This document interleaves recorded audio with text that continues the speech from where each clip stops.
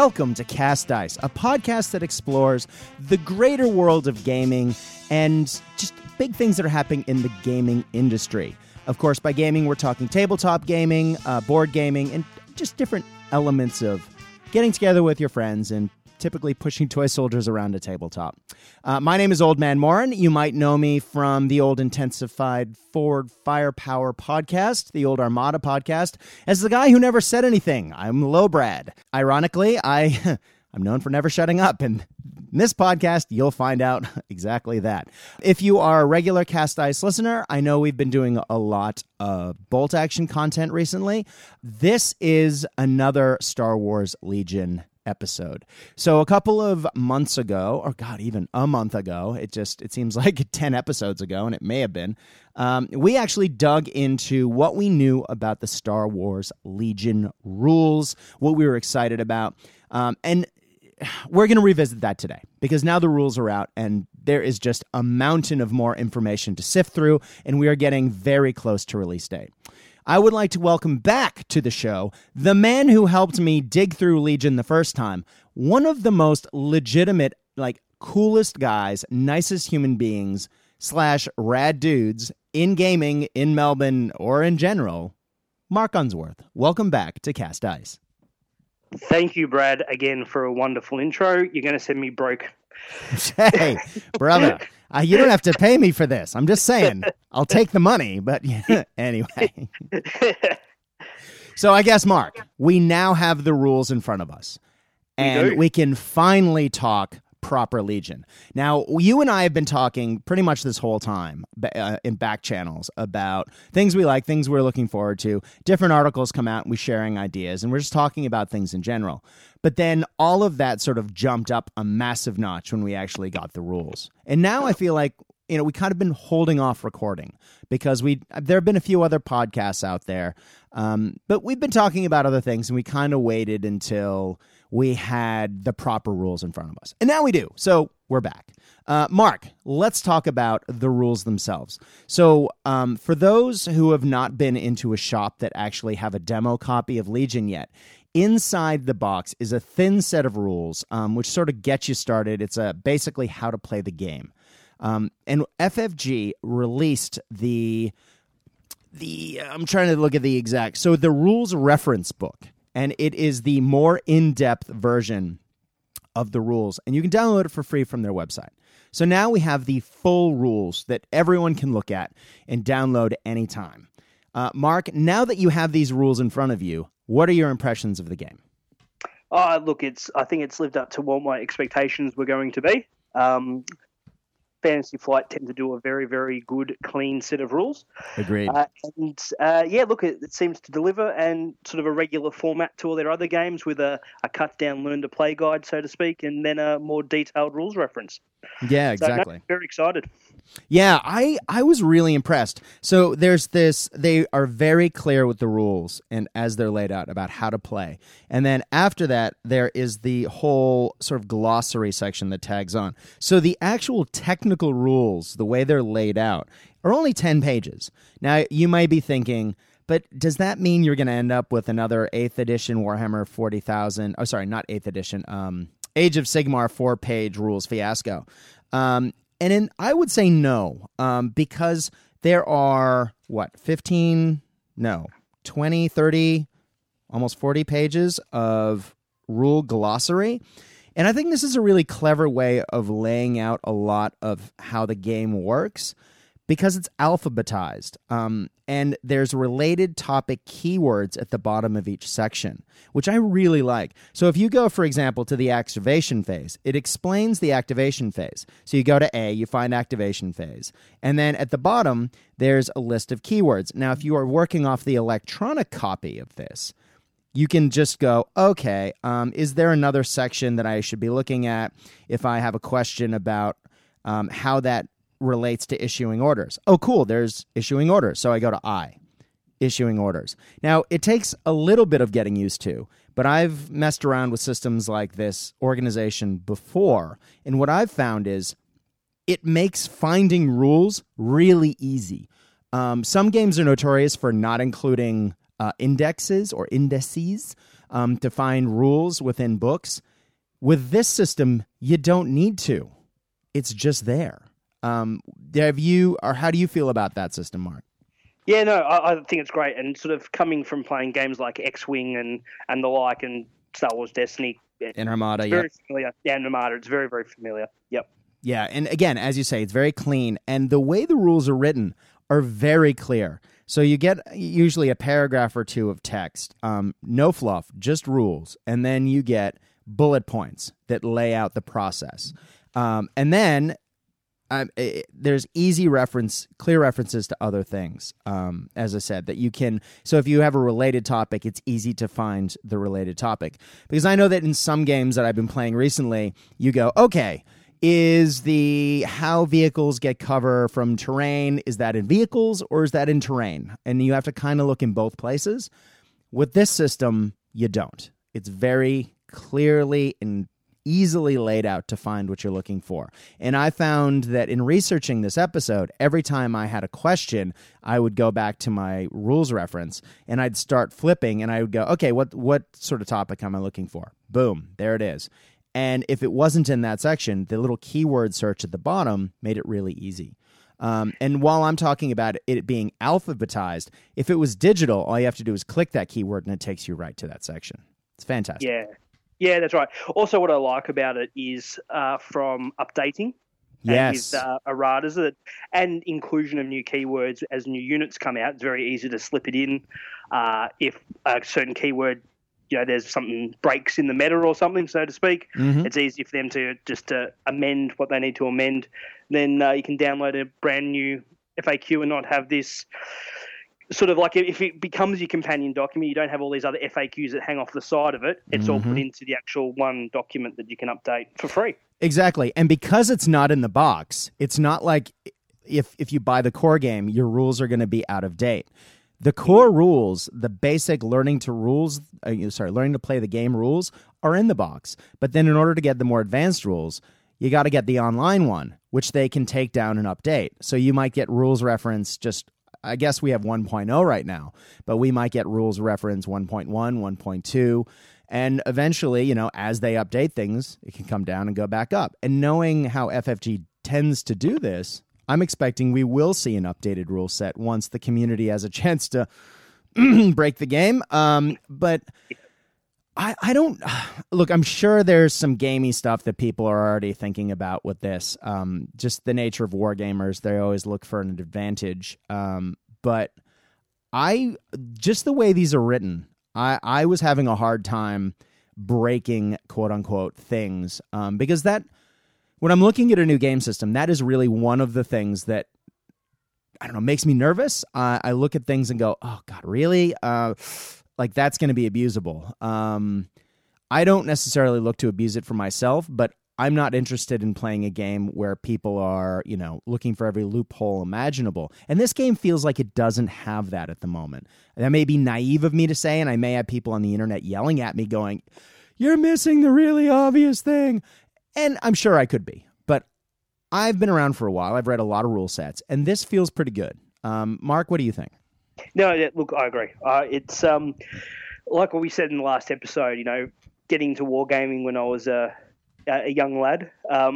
Star Wars was what I always wanted, and this I'm very happy with a war game for the first time. Yeah, I also like the way it feels. I feel like it feels Star Wars-y. Just the way that they approach the units, the way that stormtroopers have heavier armor. They are pretty imprecise with their shooting, but they have the precise rule, so they get a little bit better. And yet, rebel troopers are better shots, and they're wearing T-shirts.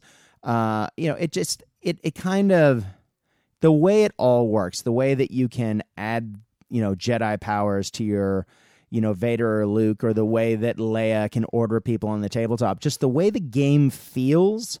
Now that I've seen the rules and how they interact, it feels right. Very much so. Right on. Yep.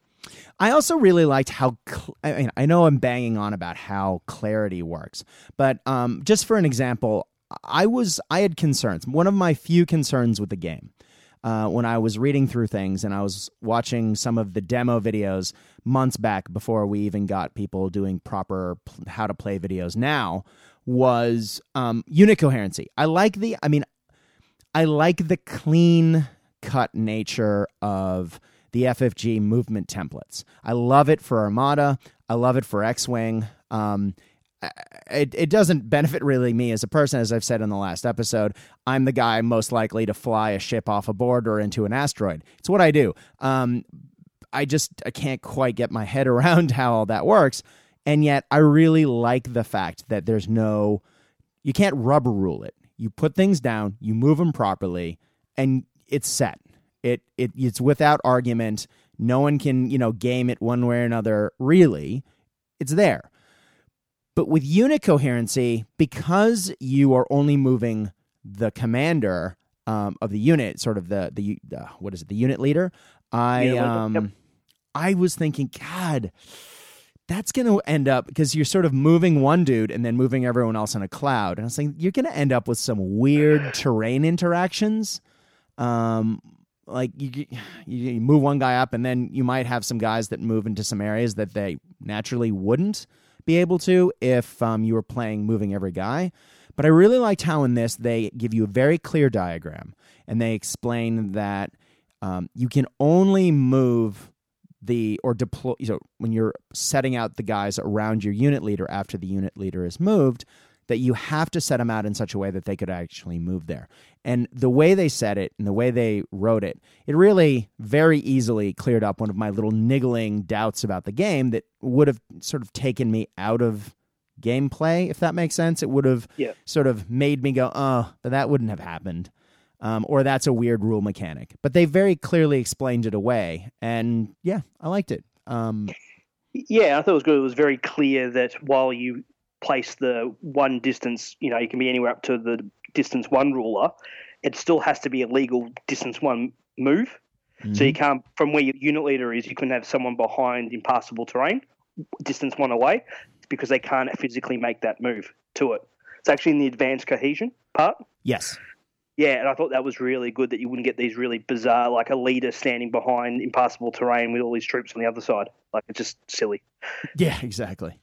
Yeah. Well, okay, while we're talking controversy, I know one of the rules, now that we've had the rules out, that other people have sort of been really hot and cold about is the idea of a dice pool. And when you roll to shoot another unit, it is possible to split your weapon systems between units if you have different weapon systems. So you can't have maybe, if you have 5 rifles and E11 laser rifles firing from a squad, all of those matching rifles have to shoot at the same target. The rules are very clear about that. So you can't split fire there. But if the squad also has a missile launcher, a rocket launcher, it can fire at one target while the rifles are firing at the other. Or you can combine them. And I was a little worried, speaking of worries, that when the game announced that you could split fire, that it might get a little, I don't want to say clunky, but it might get a little cumbersome given, FFG's love of funky dice and looking for results, that you might end up having to go through several dice rolling processes, like in Armada, that are great, but then it take a while. And so I was thinking, well, this might slow down the game a bit. But they really do, because of the way the dice pools work, if you combine all of the weapon systems and they all fire at the same target, you get to combine the keywords. So for the rocket launcher, you get the keyword for, of course, now I'm saying it's not blast, it's the impact. Impact. And that helps you, so that turns hits into crits. Yes. And that's important because if you're firing at things that have the armor keyword, that's the only way you can hurt them. So, for example, if you're firing your rocket at a unit and your rifles happen to roll 3 hits, but your rocket launcher completely misses, just by the fact that the rocket is sort of adding the weight of its firepower to the unit as it just pours fire into a vehicle, all of a sudden those rifles get to use the impact keyword. So you can switch 3 of your rifle hits to crits. And on one hand you think, well, rifles wouldn't penetrate, an ATST. Why would you do that? Well, it really does clean up and speed up the gameplay. And it really does, when you look at some Star Wars movie and cartoon footage, you just see this wall of laser fire, and I'm sort of imagining that, and you're adding a rocket to it. Look, you're gonna make a dent somewhere. Mark, what do you think about that? No, I think it makes it nice and clean, nice and easy, no ambiguity. And it also means things with multiple weapon systems are really quite powerful, and they're really considered choices. So the AT-AT, when you start adding the concussion launcher that has blast, with it's already a good lot of, like... Hold on. Yeah, ATST. Yeah. Wait a minute. Yeah. You said AT-AT, and I was like, wait. Oh, sorry, AT-AT. Yeah, I wish it was an AT-AT. Yeah, sorry, exactly. AT-ST. I don't have a problem with it. It makes the game much smoother. And you know what it is? Like, it's... we were talking off air, obviously. It's not a simulation. It's a game about Star Wars. I'm happy to suspend my disbelief. Absolutely. It's a game of, as you say, and I'm stealing your line here. Sorry, Mark. It's a game about space wizards, for crying out loud. Yeah, that's right. Yeah, that's exactly right. So, no, look, just from the making the gameplay smoother and easier, no problems at all. It also, a lot of people were speculating as to why you would ever take some of the weapon systems for the AT-ST, or why you would take some of the squad-based weapons. They're like, oh, why would you take that when this other one's so much better for the cost?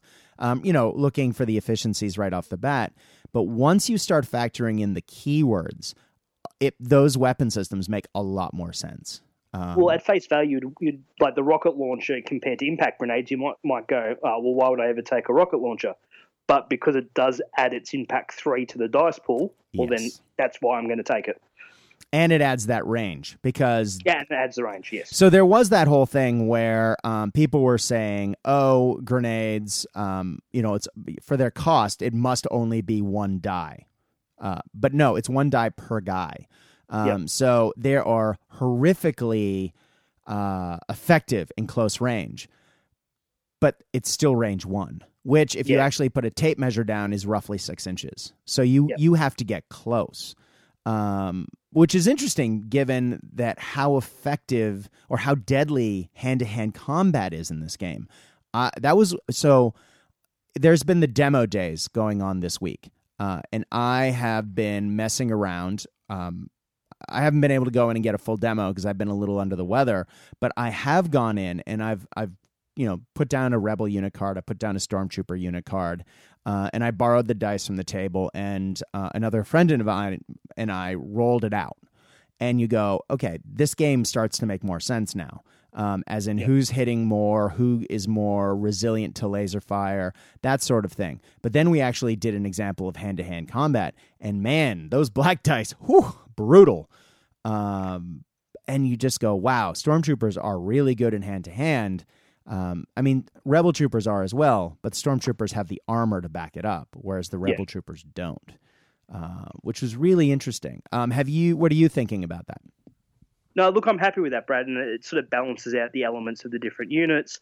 Rebel troopers more nimble, better shots. Stormtroopers heavier, less precise, so on. So I think it's a good balancing at this stage, and this is the thing as well, is we can only take a core box at face value of what we've seen. Totally. Let's see how that goes. I don't know if they're calling it waves or releases, but 6 months from now, 12 months from now, when hopefully there's a whole host of other things, we'll then see how some of those elements play out. Definitely. Just another little takeaway I got from flipping through the rules. Now, I always get confused with how crits work between Armada and X-Wing. I play both games infrequently. I love playing them. I just don't play them often. But I always forget how you pull the crits off and how things work between the two games because they're different, and I always get confused. With Legion, they do something that is different from both games in that if you aim, for example, and you have multiple aim tokens, you can actually re-roll your re-rolls, which is often a no-no in a lot of games.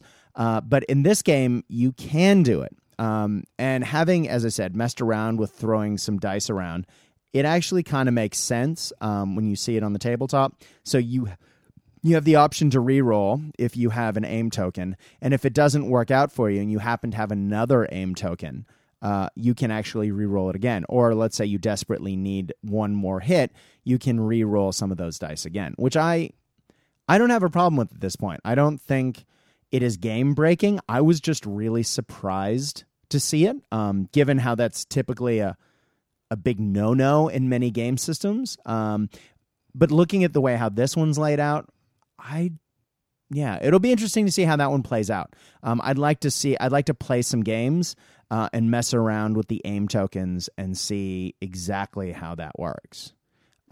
Yeah. But I also really liked how, so crits, the way crits and hits, I was wondering how that would work, because the way criticals do damage, extra damage in X-Wing and in Armada is that you get dealt a damage card, and then if it's a regular hit, it's just face down, and you take a hit, and it maybe removes one from your hull points or your hit points, whatever you would like to call it. But if you get a critical, you get the same amount of damage, but you get a face-up result on the card, and that often has some sort of additional negative. Now, we don't have the damage cards for the units in Legion. So I was wondering, well, if that's the case, why are criticals in the game? How are they going to impact things? How is a critical more deadly than a regular hit? Well, so they do it. So for vehicles, the only way to hurt something that has the armor keyword is using a crit. So the impact can help you flip those, help you flip hits to crits to help you damage those vehicles. But what does also, they also help against when shooting at people with cover and whatnot. So if you have a unit that's dodging or a unit that's behind cover, both of those things would normally reduce the number of hits that unit takes. Well, criticals ignore that. So criticals, you don't get to take away the crits. If you rolled 6 crits against someone, if you happen to have the amazing dice and you happen to get that, you can't reduce that through hiding behind cover, and you can't reduce that through dodging. Now, I was watching someone play through the game for about a turn, and one of the things that I actually found out from watching that is armor, on the other hand, can stop criticals. So criticals aren't the end-all, be-all, destroy, automatically damage units. Armor, as in body armor on the unit, the defense dice is probably a more precise way of saying that, actually makes a big difference. So the fact that stormtroopers get a better armor dice, so they use red dice instead of the white dice that the rebels use. Now, rebels get extra dodges. They have a defensive surge. So if you roll the white dice for defense and they get a surge, it counts as a dodge.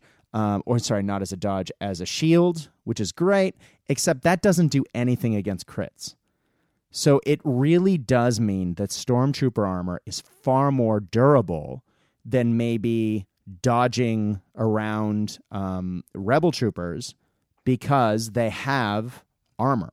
And the crits, I mean, the armor dice does, or defense dice does defend. Am I saying this right, Mark? Yes, yeah. And I like it from a thematic point of view, because in all the films you just see stormtroopers marching and charging towards enemies. They're not traditionally skulking around cover and whatnot. It thematically plays nicely with this sort of legion of stormtroopers wave coming at you, and their armor is what protects them. So, yeah, it's great. I think, once again, I think it's well thought out. Yeah, exactly. And just from having seen the way the game works out, I think that was really well done. I really like that. And I like how different weapon systems get the different dice. And when we described it on the last podcast, we talked about how, different weapons give you different color dice, and white dice have the least likelihood of hitting.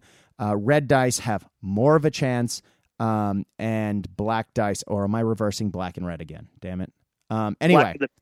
Sorry, what? Black are the best dice. Okay, and then black. Okay, cool. I am saying that right. Black are the best. So, but what that doesn't take into account fully is the number of crits on those dice. And that really makes a big difference. Now, surges make a pretty big difference on most units, because they allow you to turn the surge token for whether it's offense or defense, to a hit. Now, one of the units, and of course I wrote it in my notes and I didn't write down which unit it is. I want to say it's the ATRT, allows you to take a surge and turn it into a crit. Now, that is a big deal.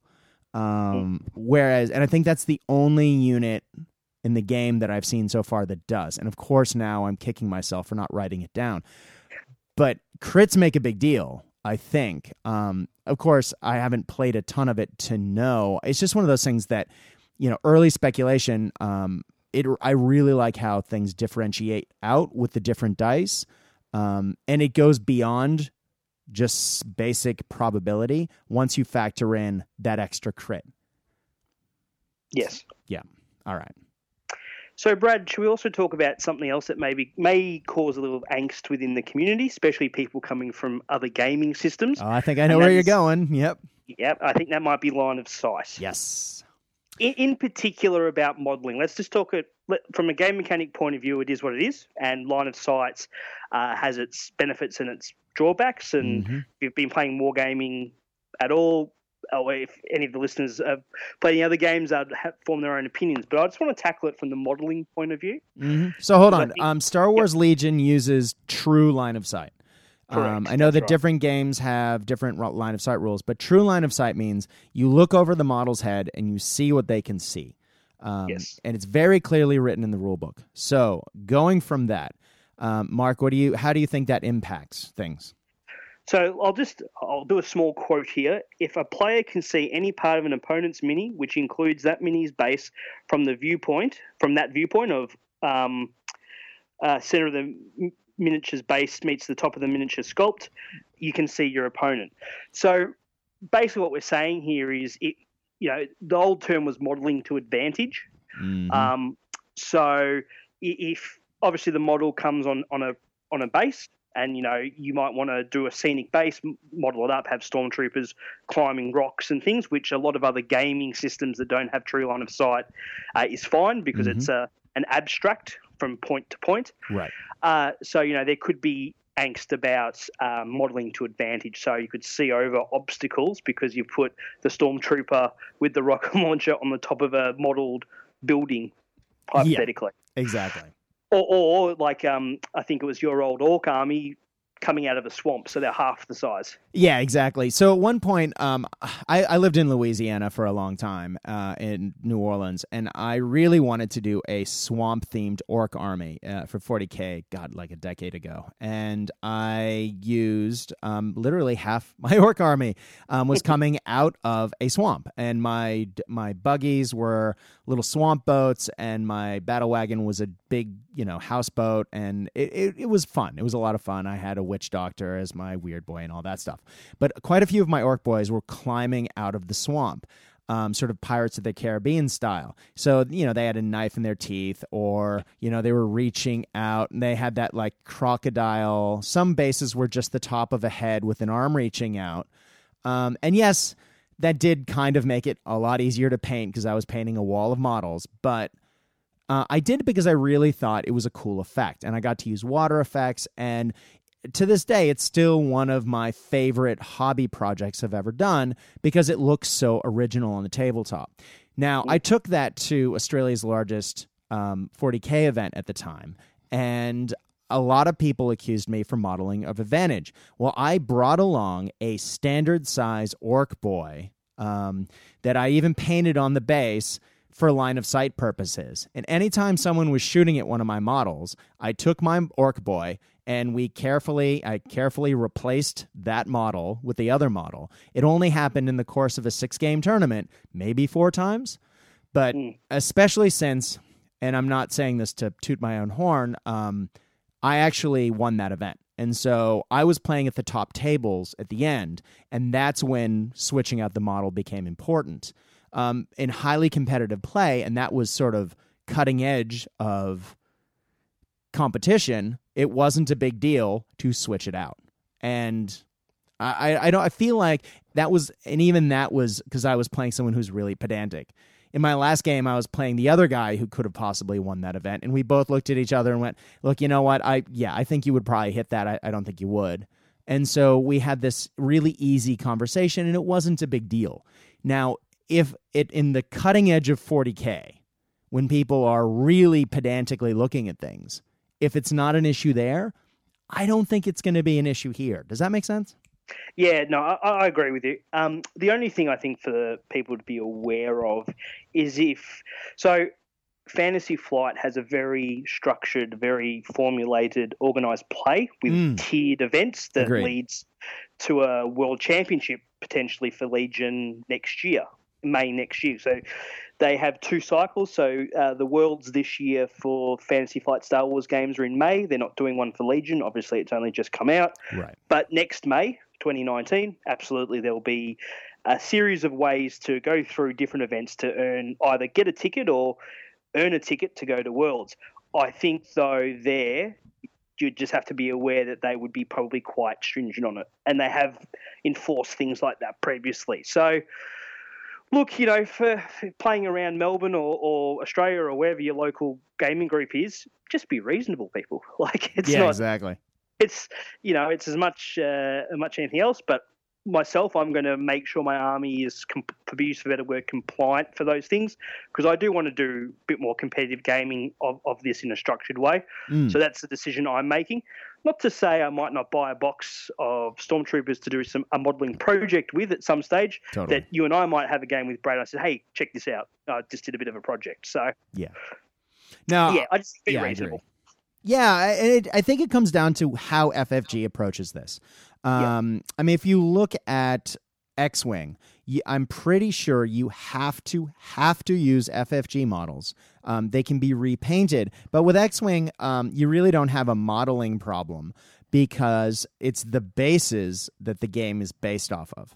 Now, Legion is more of a 3D interactive experience as far as it isn't just the 2D base on the ground. There's a 3D element as well, as in the models have height, if that makes sense. And so how it's actually modeled onto the base actually makes a difference then. And the fact that the models are they're so set in their posing, as in the rocket launching guy is on his knee, and that's the only rocket launching guy there is.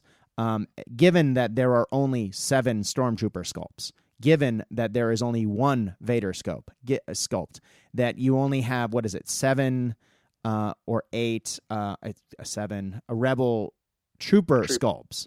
And so when you start looking at this, it depends on how FFG, if those sculpts were taken into account when the rules were written, and I'd imagine to a degree they were, I think that actually kind of starts to make a big difference. I mean, does it really make a big difference to FFG if you cut the rocket launcher off one Stormtrooper and put it on a standing one?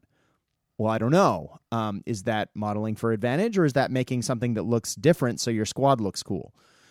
It depends on how FFG, how far they take this.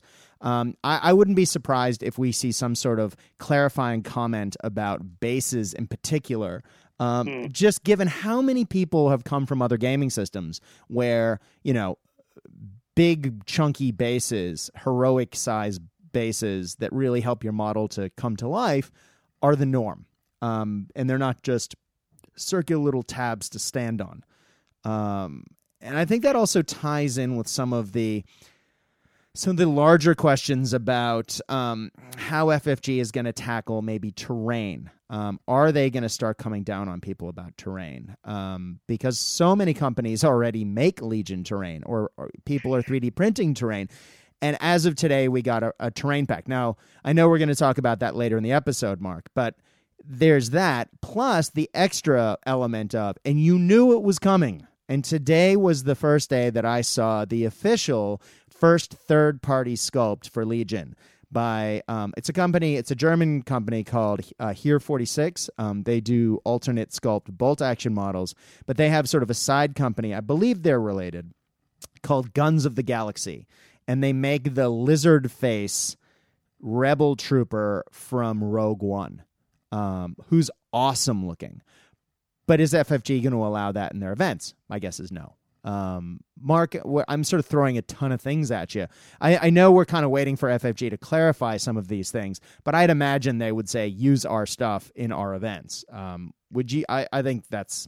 Yeah, especially when because Fantasy Flight have they have tiers of events. They have casual events, premium events, competitive events. I think it's the 3 levels, and certainly I think in the competitive and premium, I think it would very clearly be Fantasy Flight miniatures only. Casual events, cool, do whatever you want, but yeah, I got a feeling I'm with you that they will, in the competitive and premium environments, it will very much be FFG models. Yeah, I've already bought an extra box of, or pre-ordered, I should say, an extra box of Rebel Troopers because I'm going to have a Rebel Trooper army. I bought an extra box just to cut heads off to get rid of the alien head in the standard Rebel Trooper unit because I can't stand that head. And I'm normally one that wouldn't bother me, but for some reason that kicks me straight out of. I just look at it and go, ugh, no, get rid of it. So that won't really change the height of the model, so I don't think that's a problem. But when I start looking at cutting different arms off and repositioning models, because I have 2 core sets coming, I'm thinking of perhaps taking the head off the Luke model and putting it on one of the Stormtrooper Sergeant models to make the Luke in Stormtrooper costume, just for something a little fun and different. But in doing so, that changes the height of Luke. And you go, is FFG going to care about this? I don't think so. I mean, we're talking minuscule amounts. But once you start cutting and repositioning models like that, it turns into a little bit of a slippery slope for some people who get really pedantic about, well, that's not the height of that model. Again, I think if we take a deep breath and, use our big boy or big girl, patience and, reasonable adult, I don't know, expectations of what behavior might be like, the creative juices of some hobbyists and the competitive edge of other hobbyists, I think there's a middle ground that can be met, I think is what I'm trying to say. Would you agree, Mark? Yeah, I agree. I think I don't think it's too much of an issue. It would be nice if FFG do provide some clarity for event organisers and stores, just so everyone's 100% aware. Yeah, definitely. Yeah. All right, man. Do you want to talk to us a little bit about, just so I stop talking, I'm going to ambush you on this one. It is, so suppression. There was a lot of talk about how suppression worked. You want to, so I guess there's a ton of ways to get suppression on your units. If your unit gets hit, you get suppressed. But there's also ways to get rid of it. Are you happy with how that system works? I know that you and I both play bolt action and pinning relates. What do you think? Yeah, the only thing for me is, one suppression token you reduce to 1 action, and given most of the thresholds for units, they have a suppression threshold of 1. Right. You take 1 hit, you're down to 1 action. So yeah, look, there are ways to take those off and do other things, but I don't know. I think the only thing with the suppression we'll see is probably units being able to take 1 hit without effect, or you start have degradation of, or yeah. I don't know. Once again, though, I just got to play it and see. It could be completely okay because there's enough stuff that I can remove suppression before a unit activates. I know I'm planning to use General Veers, so you know what? I can throw a aim action out anyway and still shoot with my second one. So I don't know. I think I want to play it. Gut tells me I think 1 hit for getting 1 hit, losing a whole action is a 50% effectiveness, basically, for losing 1 model. Yeah. I think that's big.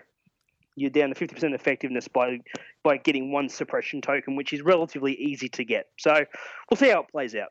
I was concerned about that as well. I felt like it's compared to the pin mechanic in bolt action, like you take a pin in bolt action, there's a pretty good chance you're going to walk it off. You take 1 suppression token in Legion, and as you say, you get 50% efficiency out of your troops.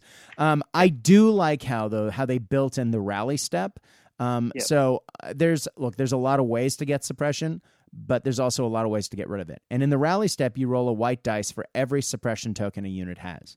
And for every shield that pops up, or is it for, I think it's every surge? Yes, every shield and every surge that you roll, you remove one.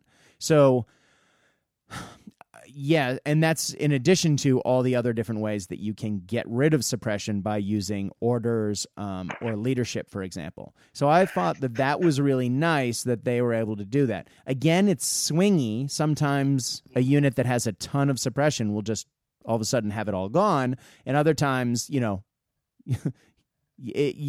would think that you would roll, I have two, I'm going to roll 2 dice. The odds are that I might roll 1. Nothing. That stinks. My guys are running. That's right. And remember, you gain suppression on a hit, not a model that's defeated. Right. Exactly. So you don't even have to lose a model. You just have to get hit, and then you're at 50% effectiveness from one hit. So that's the only thing. We'll see how it plays out, but I just wonder if that threshold, given that mechanic, if it was one model got defeated or removed, cool. Okay, so their friends see one of their friends die. Great. Okay, cool. But just on a hit, I mean, Stormtroopers have armor. We just got through talking about how great their armor is. Shot pings off, and now the rest of them are 50% of it as effective. Well, I don't know. Yeah, exactly. Whereas they're the guys who are on forward. But where do we see them typically advancing through things unheated? Well, that's usually when they're standing next to Vader. And what does Vader do? Basically makes suppression, who cares? So I think that really, again, that makes characters in this game, A, so important, and B, it really helps to theme gameplay to what you'd expect in the Star Wars universe. I hope what they're building towards is there's other range of units that have similar effects of allowing units to either they retain the token but ignore the effects of suppression, or things like that. So, taking an analogy from Imperial Assault, like Imperial officers floating around telling the troopers to get, So I hope there's a range of other options that help with that. Well, I think we have a lot... there's a lot of hope for the future of this game. Yeah, absolutely. Because, I mean, you and I have both talked about how it's in the last episode we talked, it's going to get very boring and samey right away. Given that because leaders are so important to the orders that you issue and the impact that they have upon the army, not only in their points cost, let alone what they do on the tabletop, and how they interact with other units. If you are just playing Luke and Vader all the time, no matter how you change up those armies, as long as you have Luke and Vader, it's gonna get kind of dry after, I think, pretty quickly. I mean, we're very lucky in that FFG is kicking out Veers and Leia to help mix that up. And so we're already seeing some changes there. And hopefully we'll see even more characters and more leaders that will add to that.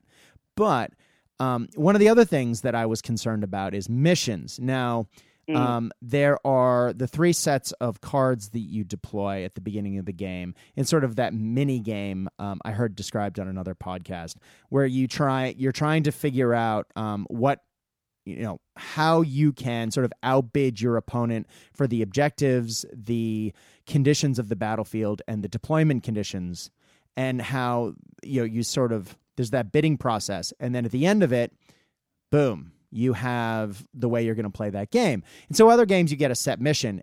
In this game, it's sort of like Armada in that you put out your cards and then you figure out which one you're going to run. And I want to talk a lot more about that, but I think I need to play it more before I actually have a lot of opinions on it, because I think there's a lot of funky little ways to game that system. But I was still thinking, God, there's 4 for each of those sections, those 3 categories: the deployment, the objective, and the battlefield conditions. And you always play 3 of them down, and then at the end of the bidding process, you take the left-hand card from each section. Now, no matter how many times you reshuffle those and rebid them, you're going to get some repetitive play out of them. And I was thinking, God, we're going to get this is another way the game could be fairly dry fairly quick, is people get tired of playing the same cards. Well, go back to what we were talking about earlier. We have a new set of cards that came out or is coming out pretty quickly. Mark, do you want to talk about where those are coming from? Because I feel like I'm talking too much again. Yeah, so as we discussed earlier, there was a new article that got dropped today, was it Saturday the 11th of March? Not that we're dating ourselves. Yeah, now that we're dating ourselves. Yeah, that's right. But dropped today, and there's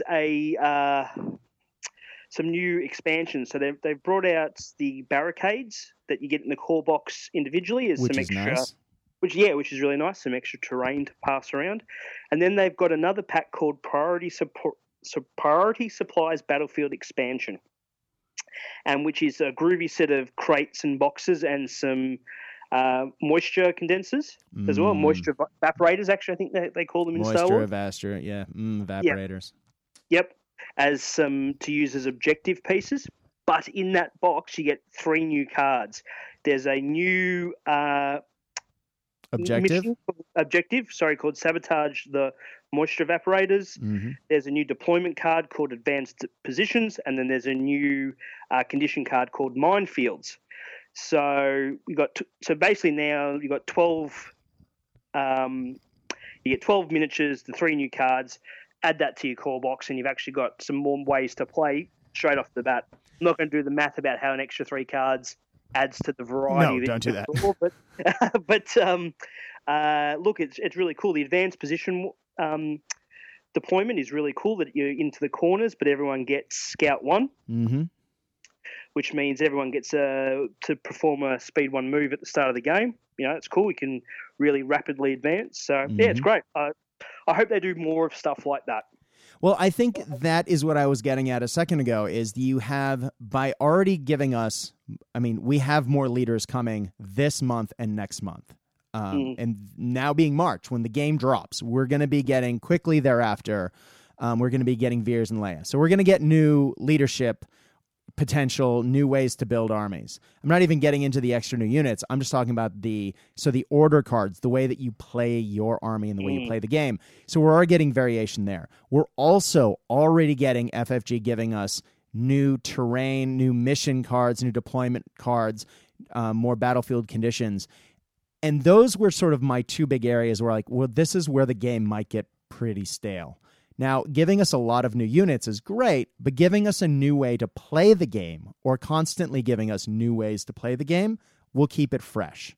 And I really like that. I think it really speaks to how seriously FFG is looking at this game and really want their players to be thinking about how to play it. And just by changing those battlefield conditions and the objectives, it also changes the way that people build their armies. I know a lot of people were talking right off the bat, I'm going to take 2 ATSTs because they're so good. Well, if you take 2 ATSTs and Vader, I actually don't know if you can figure out points-wise, if you can actually squeeze in at 800 points. Actually, you might be able to, because Stormtrooper squads are 44 points each. But you're not going to have the troops, and you need 3 of them, but you're not going to have the troops to actually grab the objectives. And so I like how they're forcing us to think about how we play the game, the way that they're forcing us to... I think it's too early in the game to really get into how the meta works. Way too early. No one has a course box but a demo set yet. But do you see what I'm saying, Mark? They're really giving us a lot right off the bat. And by giving us a lot right off the bat, I'm guessing that it will continue to come. And I think that speaks really, really positively of the future of the game. Absolutely. And look, I just think this set with the new cards is just one of many they'll do. I have no doubt they'll do a Tatooine building box set, which they will include 3 more cards. Yeah, exactly. So friend of the show, Michael Cruz, has a company down in Australia called Laser Shark Designs, and he made Endor bunkers for his 3D, or not 3D printing, laser cutting business. And I have 2 of them, and they're big. They're great. One of the things I was concerned about when I was building terrain for my Legion tabletop is line blocking terrain. And I have a ton of terrain for World War II. And I, of course, the first thing I did was add Tatooine buildings to my multiple desert boards. And so now that sort of fits. All I really needed were moisture evaporators, which I'm about to get from FFG. Thank you, FFG. And I also really wanted to take my winter boards and make them Star Wars wintry. But the problem with that is I got a few hills and I have some trees that would kind of work. If you look at the trees in Starkiller Base, for example, that sort of scenario. But I was thinking, I really want to get something big and line blocky, and something that looks distinctly Star Wars. And so, thank you, Laser Shark. Thank you, Mike. I now have 2 of these bunkers, and they're huge.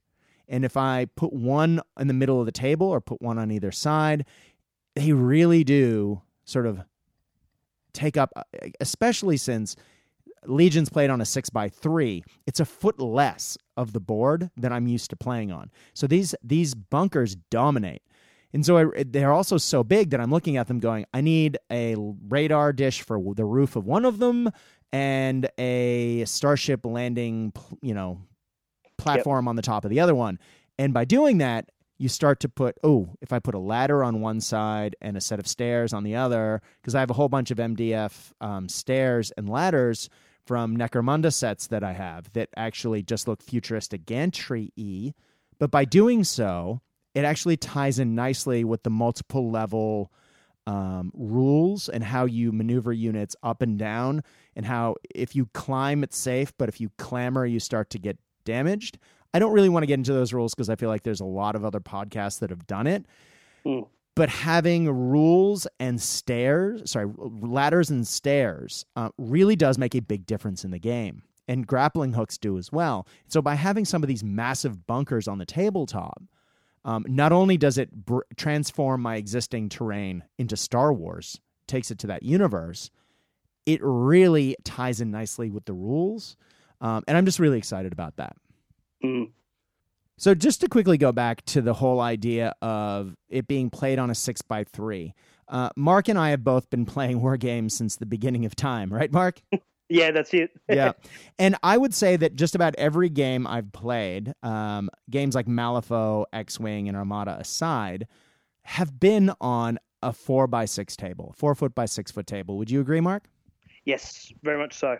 Yeah, it's sort of an industry standard. I think Warhammer brought it to us, and we've been doing it ever since. And this game is on a 6x3. Now, I've been talking with a few people online this week, and they've been asking me, is it really a 6x3? Why would FFG do that? And a few people just sort of think that automatically, FFG is trying to make us spend money and buy their mats. Well, they might sell a mat, but they don't yet. I don't think it's that. I think it comes down to the way that perhaps Armada is played or X-Wing is played. If you remember for this game, every single unit has its own card. And every time you add a guy to the unit or add a special weapons trooper, you're actually adding, or grenades or something like that, you're actually adding a card to the unit card. So you need a fair bit of space for a card for every one of your units, and then all the upgrade cards that attach. Now, on one hand, that can mean you might have a wall of cards on your side of the board, so you need space to put them down. On the other hand, it means that every rule you need typically is right there in front of you.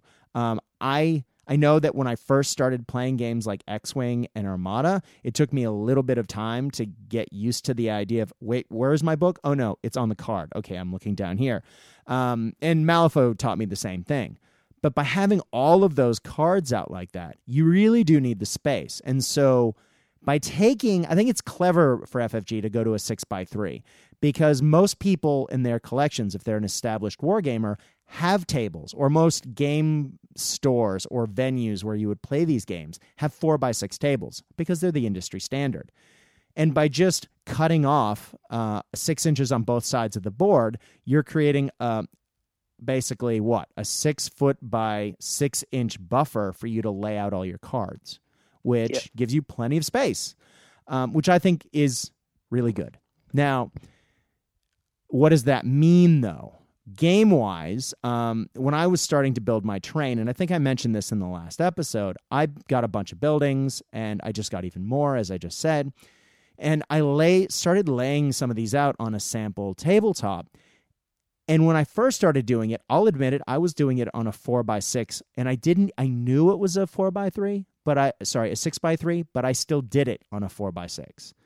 And so I was populating the table with terrain to a proper amount to the wrong size table. And when I set out a 6x3, it looked wrong. Like my brain, the dimensions, when you look at it like that, it looked wrong. It didn't look like it was the right size.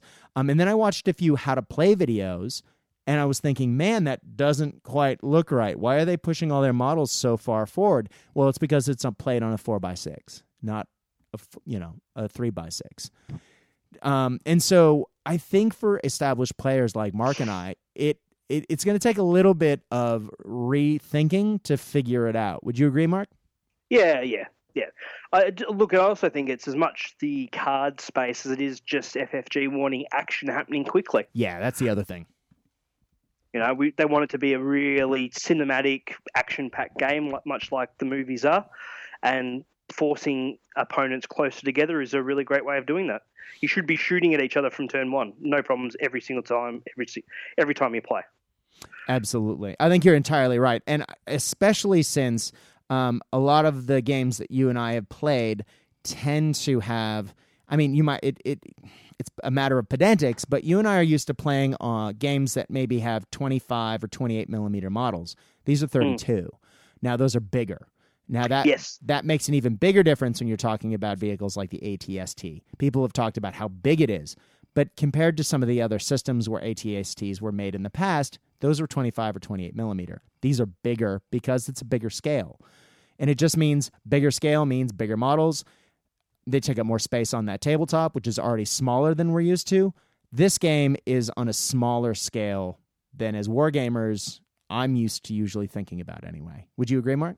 Yes, absolutely. So I think you're absolutely right. We're going to get thick and fast really quickly. And in some of the gameplay I've seen people doing, people are shooting in turn one. People are shooting in turn two. I mean, it isn't that first turn jockeying for deployment so much as there is that element, but you also need to be cognizant that people might be reaching out to punch you right away. Yes. Yeah, and that's why I like in the Grand Army format. So there's another way to play Star Wars Legion, which is the Grand Army, where you double the points to 1,600 points. That they're only adding, it's now a 6x4. So you're going to have double the amount of troops in only 6 inches more space on your side of the table. So I think that's awesome. Same mechanic, bigger armies, bigger battles, but action straight away. And I think this also comes back to the situation of maybe what happened with Armada.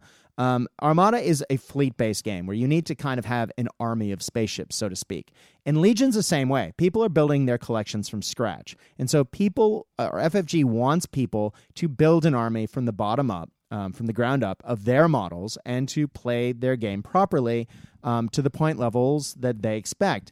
Now, in Armada, what that meant was, after about a year of it being out, the point values, you actually got to bring 25% more, or you got to bring like an extra 100 points of ships in competitive play. They actually upped the point level. I wouldn't be surprised, and I've said it before, that in competitive play, I wouldn't be surprised if within 12 months we don't jump up to 1,000 points.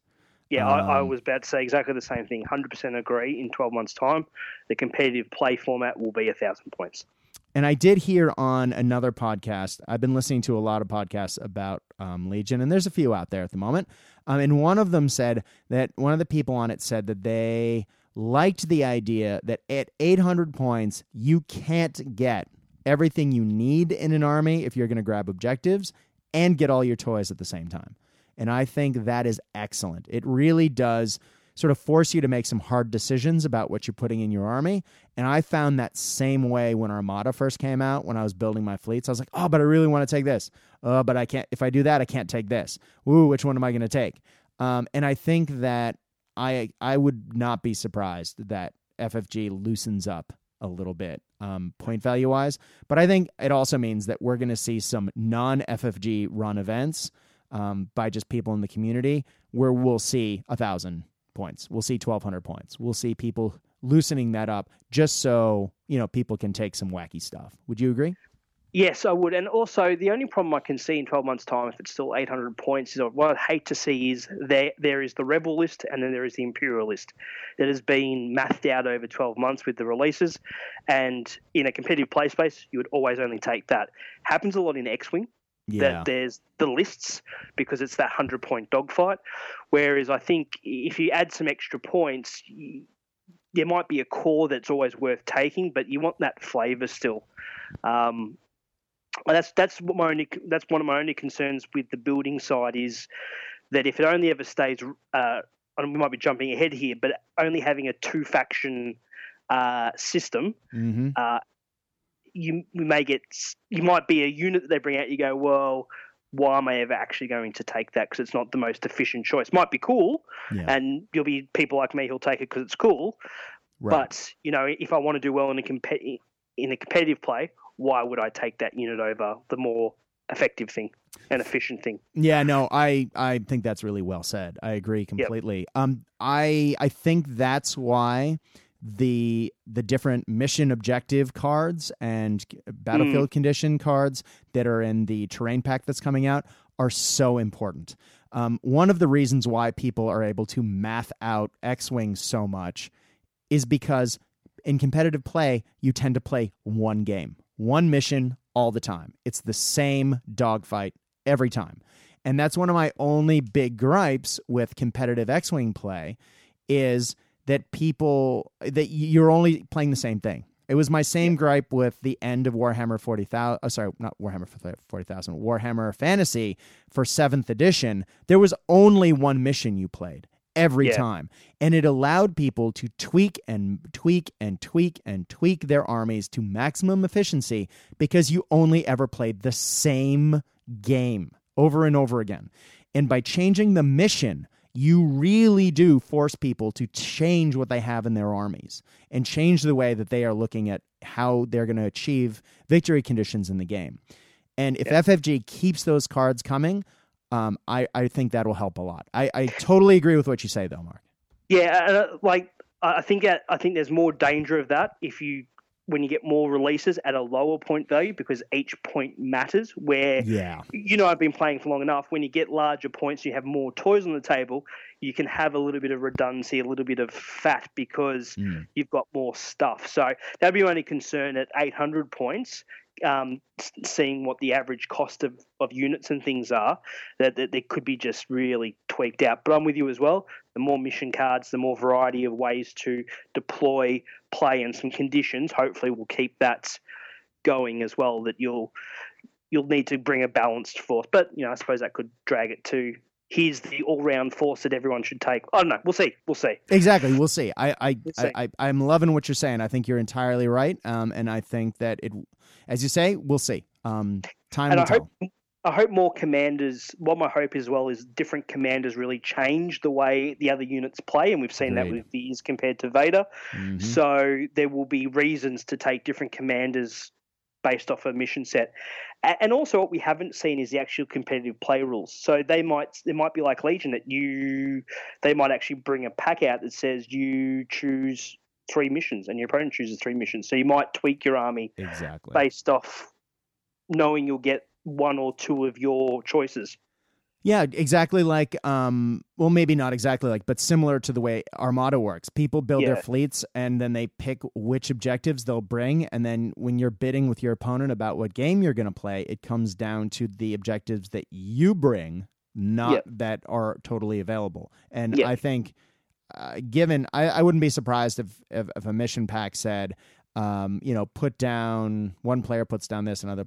Again, it'll be interesting to see what the competitive play pack does. I really hope we get the opportunity for lots of different deployment objectives and battlefield conditions in that competitive play pack. I don't know. We'll see. It's a lot to go on. I'm just getting greedy, Brad. I want to know everything now. Yeah, amen, brother.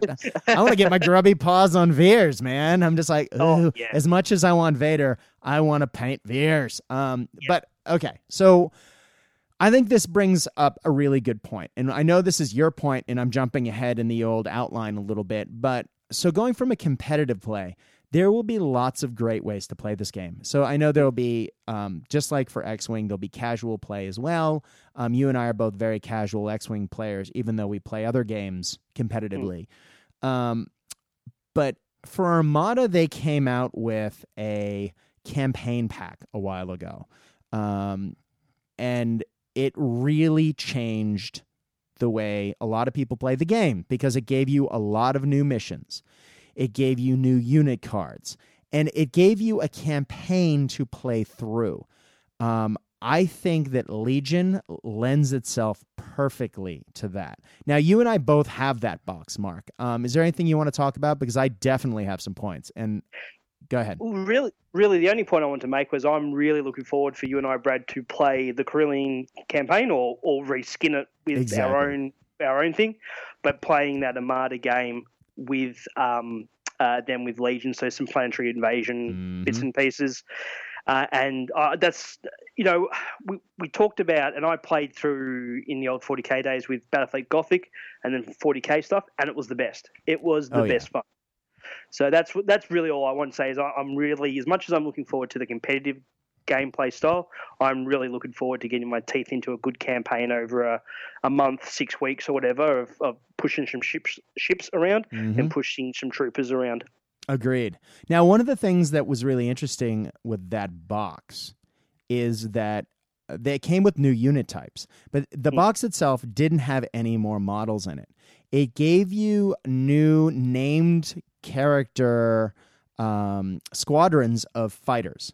And so it gave you more ways to play your X-Wings, your TIE fighters, and all the different flavors of Rebel and Imperial squadrons that you might have in your Armada fleet. And you typically would maybe change the paint job so it would reflect. You didn't have to. I know quite a few of my friends did.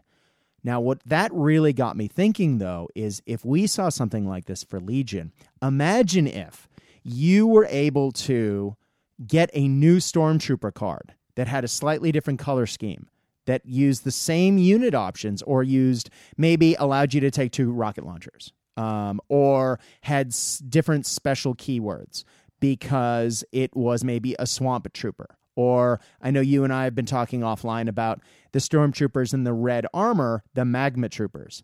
I mean, they are literally Stormtroopers painted red. Well, that would be really easy in a Legion campaign pack to take the existing models. Now, you want a different way of playing your Stormtroopers? Well, here's a card that allows you to run the exact same unit, but it's different points cost and has different rules. And it would just add, I think it would give more life to a lot of the units that already exist. Does that make sense? Yeah, and absolutely, how cool would it be to have a 501st Stormtrooper card? Thank you. That has benefits around Vader. But what I'm hoping that option allows them to do as well is I could see a space where they could put in, let's call it a formation card that says, if you take X, X, and X, your army gets this army-wide bonus. So you can really, awesome. Really flavor. So if you want to take the 501st Legion, you need Vader, you need 2 units of 501st Stormtroopers, you need this, and they get X as a bonus to the army. Or you pay 5 points or 10 points, you get this bonus as part of your list building. I reckon things like that into the future would be really, really good. Agreed. And we're already seeing fan-made stuff. So for X-Wing, there was the famous Heroes of the Elturi cluster scenario pack that you could play through, and it really was for a fun themed weekend. I know that friends of the show, an old intensified forward fire podcast, God, I can't ever say that, which is funny because I was on how many episodes of it? But they played through that over a weekend, the entire campaign, and they had a blast. And they're all Armada players playing X-Wing. Some of them are better at X-Wing than others, but they just had a wonderful time playing through it. It was a wonderful narrative gameplay experience. And, it was just a good time for everyone to come together, socialize, play some games, and have a good time. Now, if we could get something like that for Legion, there's already someone who's making it a Battle for Endor, a similar pack of scenarios. I would love to see if they came up with NPC rules so that you could play collaboratively with your friends against, the Empire, or you are playing as the Empire against the rebels, much like they had the rules for that in the Heroes of the Arturi cluster. It'll be interesting to see how that comes out, but just the quality of some of the screenshots from that Endor campaign, damn, it looks good. Yeah. And I must admit, one of the things I would really like to do, Brad, is to, take a leaf out of the old Judson and Dano book, is to do a bit of a FTX, a field exercise for a weekend away with a few guys and just play some games, really get to, especially early on, really get to grips with the game, the different troops, the different units. I think it'd be great. I think it'd be really, really exciting. Yeah, I think I've been talking about getting together with some bros the day, not the day, because it comes out on Thursday. I keep thinking it comes out on a Friday, even though it's very clearly circled with a giant X on it on my calendar. It's a Thursday that the game comes out. So I think that's Saturday. I'm going to try and get together with a bunch of bros and just do what we did when other games came out: set up, start playing. Play things through, and then if something becomes, ridiculous, stop, re-rack, play again. Stop, re-rack, play again. Stop, re-rack, play again. Now, I'm not saying you quit the game before, because then you don't get the experience of can you claw your way back, but just to get around the game mechanics. Just to, you're playing through and you see a battle and it sort of happens, and you go, that shouldn't have probably happened. Let's roll those dice again. And then mid-game, you actually stop and you start talking through the process. For me, that's the best way to learn a game. I am not one who gets the most out of reading a rule book. It's not how so I'm a teacher. So by trade, talking about how people learn is sort of what I do. I am not that kind of a learner, but actually sitting down and discussing things, talking it through with people, rolling the dice, going back to the rules, having those interactions when a game first comes out, that's how I get my head around it. And that's where, I guess my strength is. And I'm looking forward to having that experience.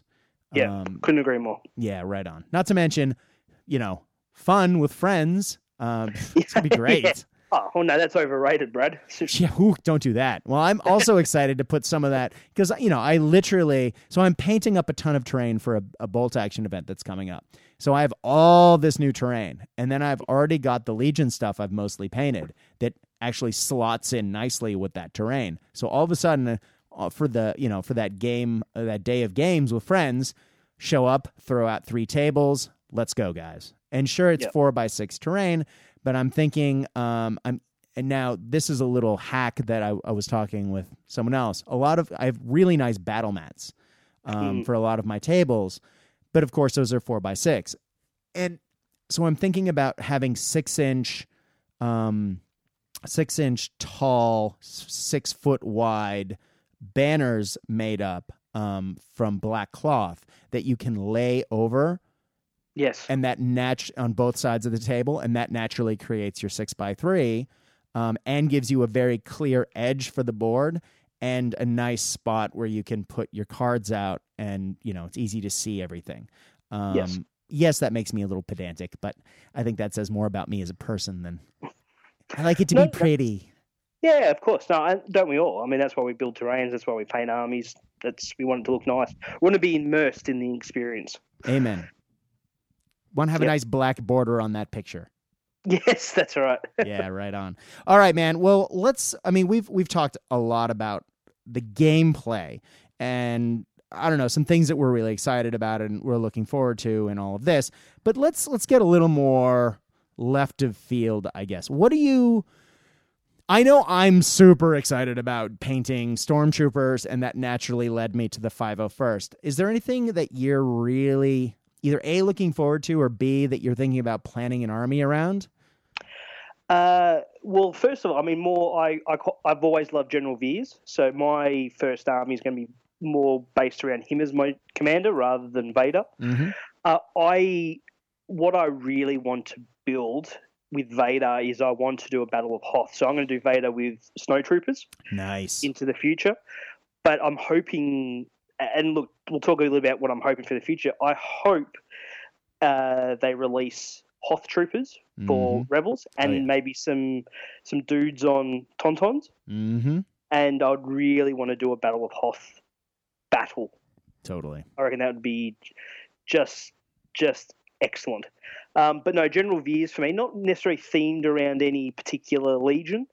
The other one I heard on one of the podcasts, and I didn't really consider it because I forgot it's set in the right period, is actually the Rogue One stuff, so the Battle of Scarif. Hell yeah. And I didn't, when I was thinking about this, I didn't put those two things together, and there's some cool stuff there. Death Troopers, Shore Troopers, the whole works. I thought, oh, geez, if they bring out some of that stuff, that might change some plans as well. So, oh, God, yeah. Could you imagine Director Krennic with a whole lot of Death Troopers? Sorry. So good. So good. That's right. So good. And actually, who was I talking? I was talking to a friend yesterday, actually, about this, and we were talking about, he was getting worried about the fact of only two factions. I said, well, you know what? There's notwithstanding that one I could see them do easily would be a Hutt faction, and that kind of excites me as well with skiffs. Oh, yeah. Gamorrean guards and weak ways and all that. I think you could actually do a force out of that. So that would be really exciting as well for me. But like I said, getting started, it's all about an ATST and General Veers for me. Nice. Throwing out tokens left, right, and center. Oh, hell yeah. I really want to do a wall of stormtroopers, and so I'm going to do a wall of stormtroopers, and I'm probably going to add speeder bikes to it and an ATSD because, I want to try out all the toys when it comes out. But I really wanted to I've loved the idea of snowtroopers, and I wanted to put them in the army, but I'm looking at them going, for what I'm kind of thinking as a generalist force, Vader wouldn't bring snowtroopers down to, the surface of Tatooine. Wouldn't happen. But I really want, because they're different rules-wise, and I want to try all the toys, I'm looking at it going, that doesn't really work. Then I did a little bit of research.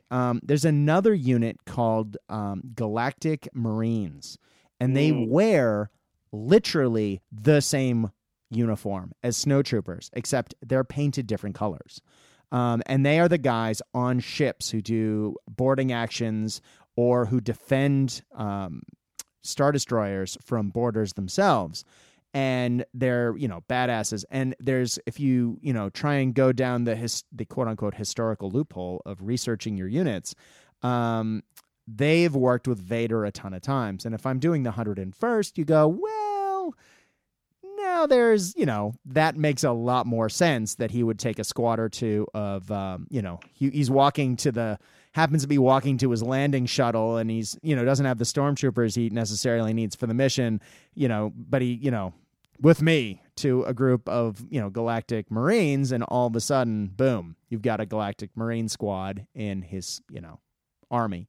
And so that kind of more thematically makes sense. But go ahead. When you said about the Galactic Marines as well, I got my thoughts going with it would be cool to do Galactic Marines and Navy troopers. Oh yeah. So in any future you get some Navy troopers and some Galactic Marines, you could do a really good themed force of the crew of a Star Destroyer, or a landing party from a Star Destroyer type feel, which would be cool, because I'm assuming we're going to get things like E-Web blasters as like a weapons team to use it in the bolt action kind of sphere. That you get a few of these other odds and ends of toys that you could do some really cool stuff. And that's another one I was thinking about, was like a shipborne force with Navy troopers and Galactic Marines using the Snow Trooper models. Yeah. Well, for 40K players in recent years, especially those who have been playing the Horus Heresy games, if you actually think about Zone Mortalis, and you set up like a Space Hulk type board, if you could theoretically have a running battle on a spaceship in Star Wars. It's canon, for crying out loud. And you have Galactic, Marines versus, the Rebel Fleet Troopers. I was trying to think of the name. There's just so many great battlefields and I don't know, but just different ways to play this game. Only going off of canon fluff. If you're leaving the gameplay out of it and you just look at it fluffy wise, there's just literally a galaxy of opportunity to play. And I think that it's important that, we mine some of that just to keep the game from, different. I mean, there's just so many great ideas coming out on the Facebook pages and just people brainstorming. It's just a really awesome creative time to jump into this game. I'm just really excited. Yeah, and I'm sure they will, and I'm just hoping Fantasy Flight keep a pace with releases. I would hate to see it sort of dry up for 3, 4, 5 months waiting on cycles. I think that could be the worst thing for the game. Agreed. If they keep us tipping over releases. I think, they may have a juggernaut on their hands, Brad. Yeah, exactly. And I know a lot of people, including me, have complained about waiting till March 22nd to get our hands on the rules. I would rather wait before the game comes out than hit, as you say, a dry spell 6 months in, or even 1 month in. I know that sometimes when the game first drops and the initial stuff gets snatched up, the next wave can take a while. And I know we're not supposed to be talking about waves with this game, but I think that just by FFG saying we're not talking about waves with this game, I think that is a good sign. When I worked for Games Workshop in corporate sales, there was a release every week of the year that you could always call a new store and say, I've got something new to sell you. Now, FFG isn't doing that, but I imagine their sales guys are saying, we're going to have something for you, and it's not going to be in 3 months. It's not going to be in 6 months. It's going to be next month or in 2 weeks. Let's go. How many do you want? Let's do this. And it's just, by having those more regular releases, I think it'll just give the game legs. And I hope that they're able to keep it up. I've heard from a couple of folks now that FFG is planning on an aggressive, I think was the word, release schedule.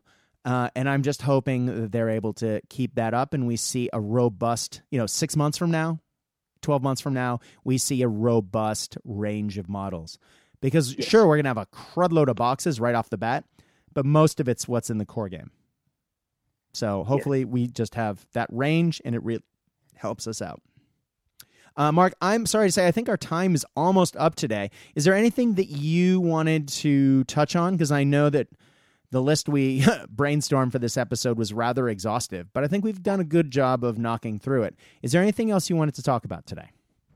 No, not at all, Brad. I'm just very, very excited to get my grubby little mitts on these models and start rolling some dice.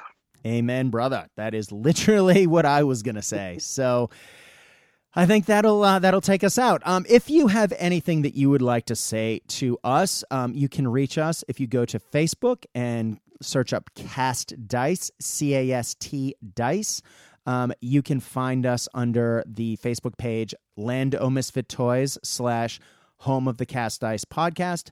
If you message there, you will get me. My name is Brad, and I would love to hear any positive feedback, negative feedback, any ideas or suggestions for shows for the future. Cast Dice will be continuing probably in every 2 weeks, although we seem to be continuing with the every week format at the moment.